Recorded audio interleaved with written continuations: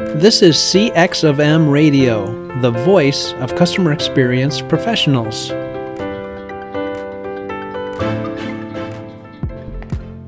Hello, and welcome to another World of UX podcast. This is your host, Darren Hood. Thanks for taking the time to join us on today.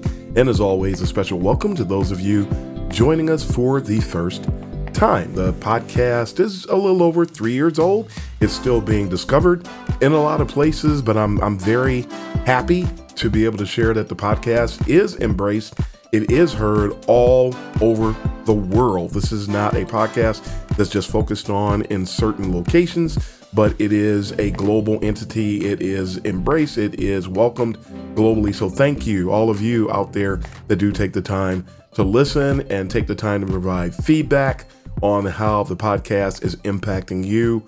And it is much needed in this day and time because of the types of things that we talk about, because the types of things we share on this podcast are not popular.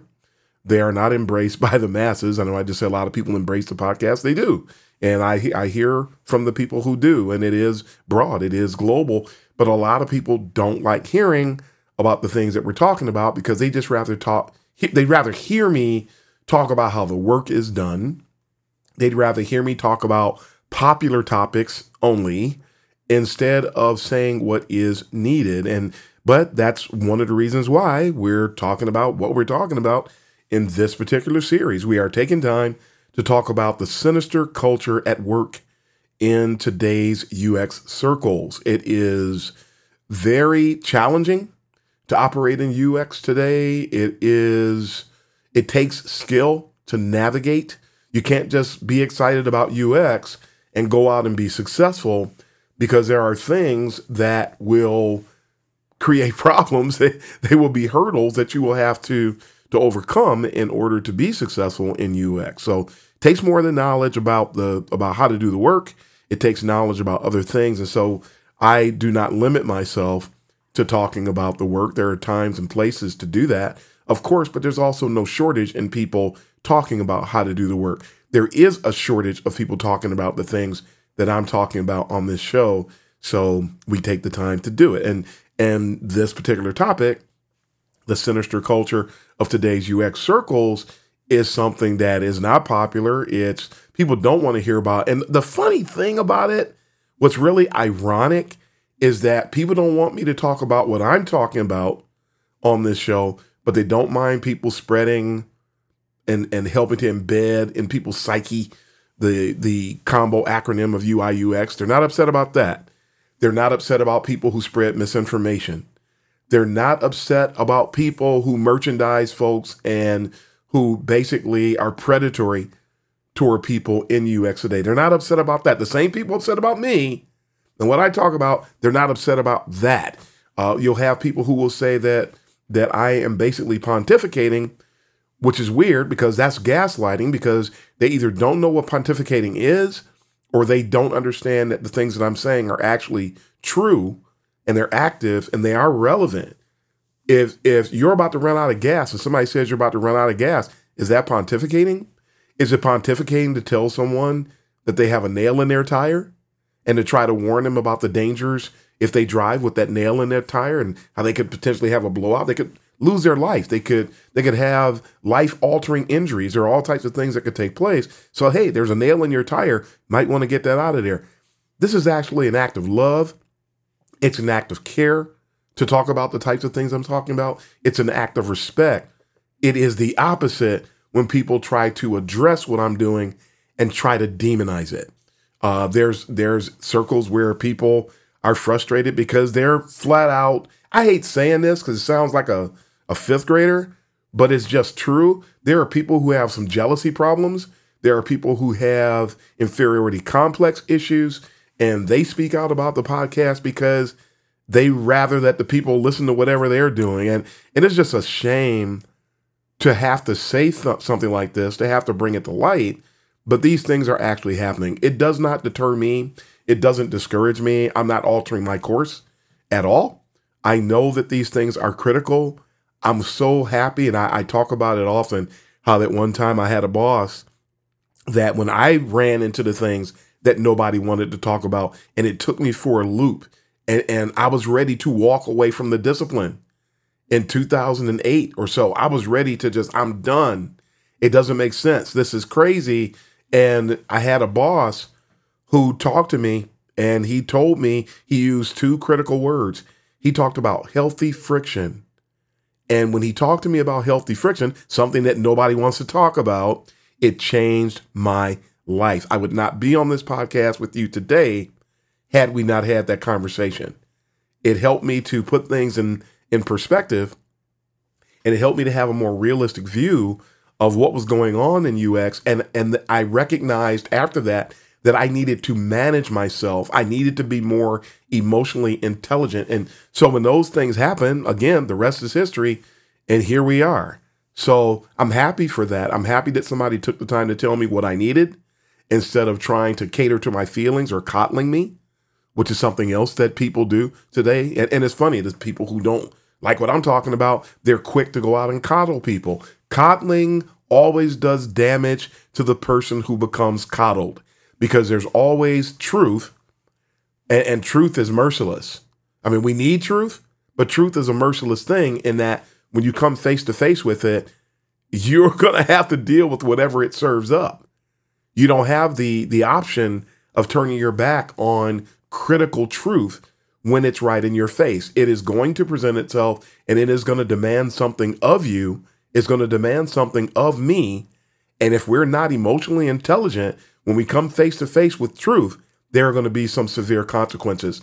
I'm trying to help people, especially a lot of the newer people who come into UX and they're all bright-eyed, bushy-tailed, and they got the Pollyanna thing going, and toxic positivity rules, and they don't realize it. We need to share things that help people to get the work done, but we also need to help people understand things that help them to navigate the space. And people that I know who they back off because they don't like to hear some of these things, and then they come back around a little bit later on because they run into truth. They come face to face with truth. They find out they weren't ready, and then they start to remember some things I was talking about, and they recognize, wow, that was relevant, what he was talking about. Yeah, I knew that when I was telling you. So we're thankful for people who do listen to the podcast and take the time to engage from a critical thinking perspective. And you recognize that the things we're saying, they are for your benefit. They are relevant. They are important. They are helpful. We are not here to make you feel warm and fuzzy. We are here to help you be successful. Some people like to call it hard love. Call it that if you want, but we're just looking out for the well-being of everyone. And we're also looking out for the well-being of the discipline. And coddling and tickling ears and trying to putting on faces, being dissimulatory, these types of things, they don't help. So we got to be real, and we got to give you what you need today so that you can be successful. That's what we're dedicated to doing today. Let's dive in. We're only going to cover a handful of items today as we cover another targeted list of 4 with some sub items under 1 to help to bring some color so you can understand the context of what it is I'm referring to. But let's dive in real quick. And I say 4, there's going to be some other things commingled in here, but for the purpose of the list, there are 4 things. We're going to start off not by touching on the list, but something that I saw that feeds into the list. And I think it's really, really critical. And there was a post, a tweet that I saw in my archives that was served up on May 17th of 2018 by the renowned Alan Cooper. If you ever read or have not read The Inmates Are Rolling the Asylum or the About Facebooks, this guy is phenomenal. He helped shape me into who I am today, unbeknownst to him. Although I did tell him that once when we both had the microphone together, so to speak, once, and I shared with him how he impacted me. But Alan Cooper made the statement, and he said, "I don't loathe my field or my work. I loathe usurpers." And he was responding to somebody else, by the way. "I loathe usurpers and lightweights who bowdlerize my field." This is an awesome statement. The reason I share it is because it helps to illustrate what I'm talking about in this series about the sinister culture at work in UX today, because this is what is happening. I call them posers, retrofits, and upstarts. He refers to them as usurpers and lightweights. We're talking about the same people in a sense, because the usurping is when someone takes authority that they don't have, and they begin to assert themselves in a way that they're not really qualified to do. That's what a usurper would be. I'm not saying that he said that anywhere. I'm telling you what the word usurped means. So when he says that a person is a usurper and that he loathes them, he hates the behavior that these people are demonstrating out there. And this is common today. So here's one of the ones that's not on the list, but it does feed into the list. So usurping, not good, common in UX today. He mentions lightweights. Again, I mentioned posers, retrofits, and upstarts. One of the terms he uses is lightweight. There are people who have, let's say, 0 to 3 years of experience in UX, and experience, quote unquote, experience, because that's even questionable, because some of the people who appear to have up to 3 years experience, when you really look at their work, and in some cases where they've worked, that 3 years of experience by the clock or by the calendar, when you look at it from a functional and from a practical perspective, you won't see the equivalent of 3 years. But that's something to be covered at another time.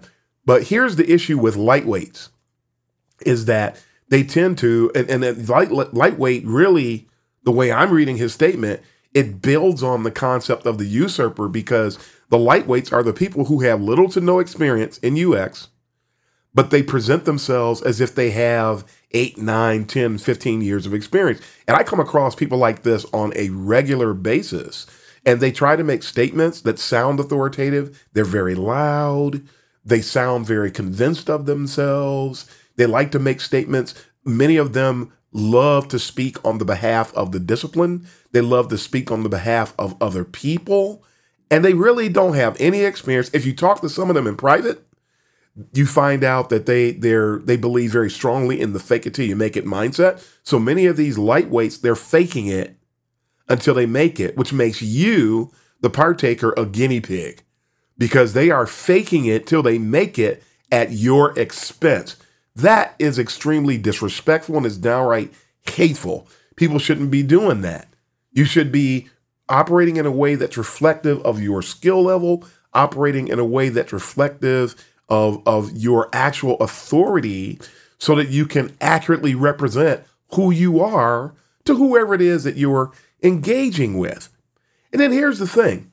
You have the usurpers, you have the lightweights, thin line between the two, definitely a Venn diagram because there's some overlap between the two personas. But here's what they're doing. They're bowdlerizing the field. And this is the other thing that these people are doing. Now, if you're not familiar with the word bowdlerize, it has to do with people who are really, again, they're asserting themselves in ways that they shouldn't. They censor things. They try to stop certain things from being done. These are the people who complain about gatekeepers, when really that really proves that they don't know what a gatekeeper is. They don't know what the benefit of gatekeeping is. And most critically, for this moment, they're behaving in a gatekeeping fashion and doing it without any skill, without any knowledge, without anything to truly support what it is that they're doing. So, like, why are you trying to bowdlerize? Why are you trying to censor? Why are you trying to stop what somebody is doing? Why are you trying to limit someone's authority who actually has light years beyond you when it comes to experience, when it comes to knowledge, when it comes to acumen? This makes no sense. But the crazy thing is, these people are loud. These people are boisterous.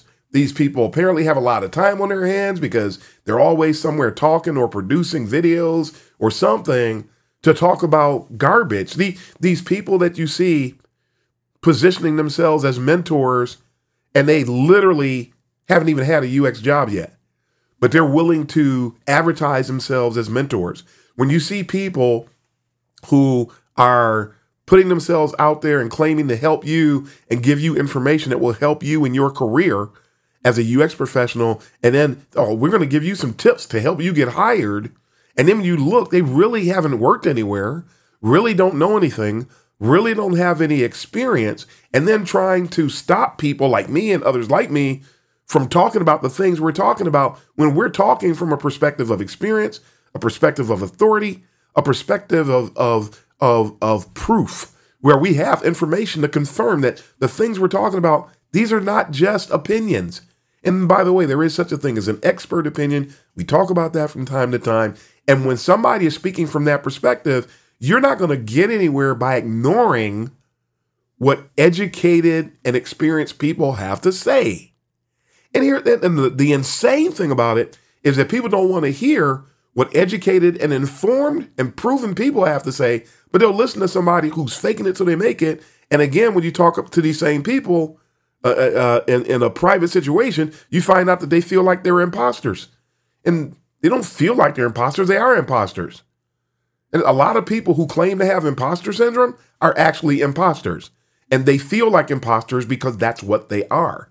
So people are not going to succeed until truth, it was a beautiful thing and we need it, but it's also merciless. If you don't have thick skin, you can't handle the truth. As Jack Nicholson might say, you can't handle the truth, and that's bad. That's bad for you and anybody else that's dependent on you for growth. I see people presenting themselves as mentors who even they say, hey, I just celebrated doing 30 hours of mentoring with ADP lists, and something didn't sound right. I saw this recently, and I went and looked at the person's profile, and the person only has 3 years of experience, if that. How did that person qualify to be? Don't you have to have more experience than that to qualify as a mentor with ADP? And a lot of the people who position themselves as mentors don't do it for the well-being of the people that they're supposedly providing a service to. They do it because they want to look like a superstar. So if you're not familiar with spotting that, you're going to walk right into that web, and these people are going to eat you for lunch. And they're out there boasting and bragging about how much mentoring they've done, when truth be told, I've heard about some of these instances where a person will get into a mentoring session and all they really want to do is review your portfolio. They don't know how to do anything but that. And when somebody asks them for actual guidance with regard to the career, then the person's got deer in the headlights. You know why? Because you're talking to somebody who's not really a mentor. If you really want real mentoring, you do not need some formal setup. I said it before, I say it again. The best mentoring is something that happens organically. Something where nobody was looking to develop anything, and you just met somebody and you were benefiting them, and everybody is really getting something out of this. Where and I got to make sure that I qualify that statement as well. If I mentor you, I don't need anything from you. And it's funny how people will say, yeah, when you're mentoring, both of us will learn. That's only said by people who are on that low end of the list and claiming themselves to be mentors when they really shouldn't be. I don't need anything from you. I've been doing this now, this is my 28th year of doing this work. I am not looking for anything from you. I am not needy. and so I don't need it. If you have some idea or something, you might have a good thought. That's great. But then you the blind squirrel scenario, because I don't need that from you. And I've never been idle. I've always been in the business of making myself better. And so I'm not looking. Matter of fact, when I get invitations on LinkedIn, and it's funny, these people who they drink the Kool-Aid, which we're also going to talk about, people drink the Kool-Aid and they opt into, I'm going to use AI to generate my a message to you when I reach out. Because I've heard that people they don't just want to get an invitation to connect, they want a message. So then you're going to insult someone by generating a message through AI. Don't you know that 10 other people did the same thing? And when you get the same exact a message with an invitation to connect, the same exact message, don't you know that we understand what that is? And I saw them from the beginning. AI generated invitations to connect are so terrible, and they're insulting, they're demeaning, they're condescending, they're redundant, they're stupid, they're generic. And so it makes you look bad. If you want to connect with somebody, just be yourself. Here's just a little tip today. Just be yourself. Invite a person to connect. If you want to talk about why you want to connect, do that. And then please speak from the heart. And don't worry about looking stupid. Don't worry about making mistakes. Don't worry about any of those types of things. But please be yourself. I do not want an AI-generated message. When I recognize it, not only will I not accept it, I might block the individual. Because in my world, that's insulting. So I don't want that. You're wasting my time. Yeah, let's connect. And then we can both see how we can benefit one another. Well, I'm not needy, so my hand isn't out. If maybe that helps to clarify what I said earlier. My hand isn't out. I don't need anything from him. I'm set. I don't need any of those things. So it's just interesting how people do that. But this is all part of that, the issue of what I'm about to transition into. But again, based on what Mr. Cooper said, don't be a usurper. Keep growing so you're not a lightweight. And don't take that, because someone responded when I shared this, again, because I saw it again, I'm like, I got to share this. This is just gold. I got to share this. And someone clicked reply, and I'm not sure what they meant because it was sort of cryptic. And they just said lightweights, and they put some emojis. And the emojis are so small that you have no idea, in some cases, what expression is on the face of the emoji. So I didn't know what the person was communicating, and I just decided to just keep going and not worry about it. So if you did that and you're listening to the podcast, please reach out. You know that this is you. Please reach out and let me know, because I have no idea what the person was saying, what the person was trying to communicate. But people get offended. You ever talk to a kid and you refer to them as a kid and they get offended and they say, I'm not a kid, or they say, yeah, the baby wants so and so and so. I'm not a baby. I think we've all seen that before. The truth of the matter is, yeah, you are. And so if you're a lightweight, you're just a lightweight. We've all been lightweights before. The sad thing is when you see somebody who's been doing UX for 10 years and they're still lightweights, and I have met people like that. That's when it's a problem. But if you are what you are, and somebody's saying it, if it accurately describes you, you can't be insulted by that, nor can you take it personally. It is an accurate depiction of who you are. So I love that Mr. Cooper said this. He put it out there. Folks are lightweights. Yeah, if you're a lightweight, you're a lightweight. You know, you see these people they've been doing UX for 3 years and they're seniors. They're lightweight.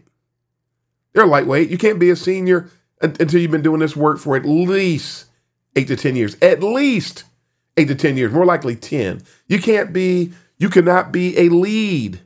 You can't be principal until you've been doing this work for at least 10 to 12 years. So if somebody gives you that title before you deserve it, shame on them.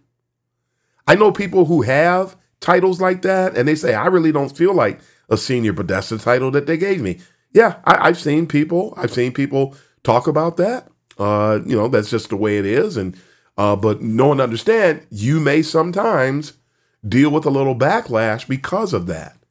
And it could set you up for failure, because when you try to advance, when you try to go to another company and you talk to them and you presented yourself as a senior because that's what you were called at the other job, and depending upon the maturity level at the company, they're going to see that you're not a senior, and it could create some stumbling blocks for you moving to another company or going into another role. So I said this on social media earlier today. A person's job title does not necessarily represent who they are, whether it's you or somebody else.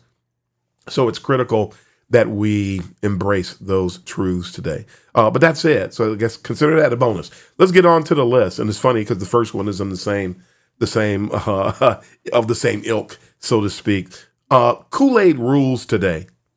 Number 11 on the list. Kool-Aid rules. People insist on drinking Kool-Aid. And we sort of been talking about this the entire time. So We'll sort of get on and get off of this one because we've already been addressing it. But you have examples. People have short-sighted perspectives about UX and they embrace it as gospel. There was a post where somebody said, here's the difference between UX, UI, and product design. And then the person spit out these little quick, they don't even qualify as factoids because some of them weren't even true. And you can't really address the concept or the difference between UX and product design without really getting into some weeds about the stuff because it depends on the company where you're at. I had the title product designer at a company. I was a principal product designer and I was doing UX work, but my title was product designer. So if somebody said that I was doing product design, I was doing UX work. You can see someone else and they have a product design role and they're doing product design. Product designers, in a nutshell, product designers are order takers. UX people are not. So there's product designers are going to do exactly what they're told.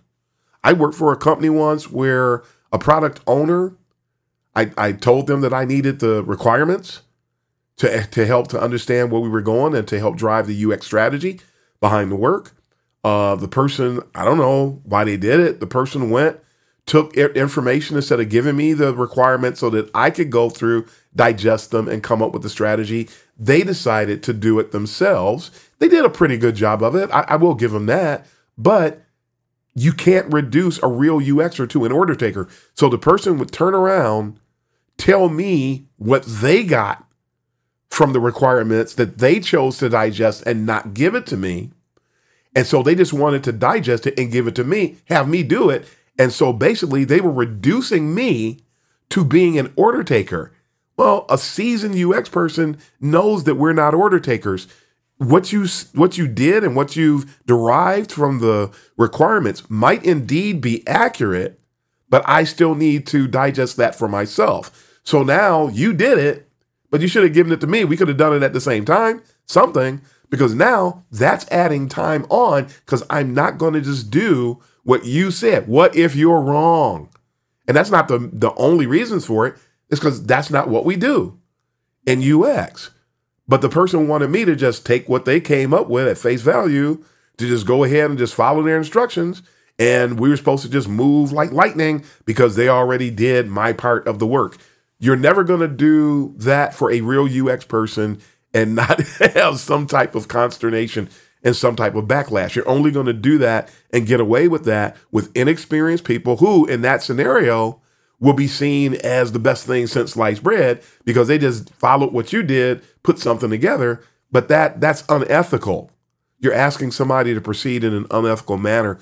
And so I had to stick to my guns, and that's what I did. And God knows what the perspectives were because, people are not always willing to be transparent and tell you how they feel about things and how they perceive things. So I never found out how things really went down in that particular scenario, but I know how they should go. I know how things should be done, and I'm not moving off of that because I'm going to do real UX work. I'm not one of these people who's going to even allow a product owner to usurp authority over me, which is what happens when people try to turn you into an order taker. But at any rate, it's just really sad to see these perspectives because a lot of people have this thing, like the person with the post, get back to the post, the person put the post out there, and these were all short-sighted perspectives, trying to spell out the difference between UX and product design and UI, short-sighted perspectives, and some people were saying, this is great,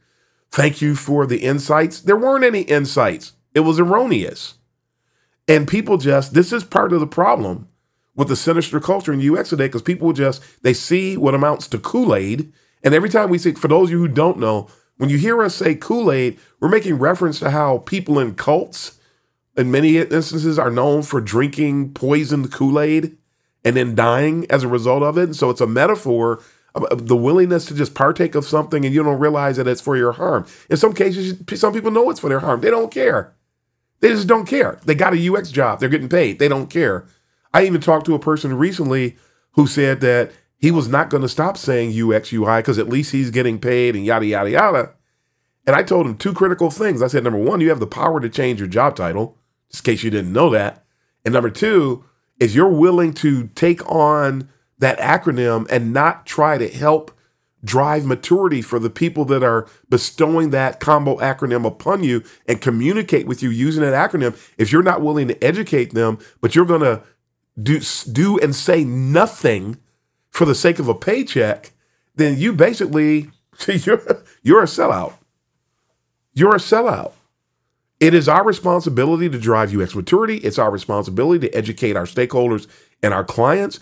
We're not telling you to get in people's face and be ornery. We're not telling you to be rude. We're not telling you to be unprofessional, but we do have a responsibility. Remember, we're still the babies in the room. Our discipline is still forming. And with all these people out here drinking Kool-Aid, it's making it that much more difficult for us to grow in the discipline, because a bunch of us are just like that person I talked to. They're sellouts that will do anything that anybody says as long as it means you can get a check and as long as you can call yourself a UX person. There's way too many people like that in UX today. And again, that is another reason why there's a lot of sinister stuff going on in UX today. Folks are too quick to embrace any new concept.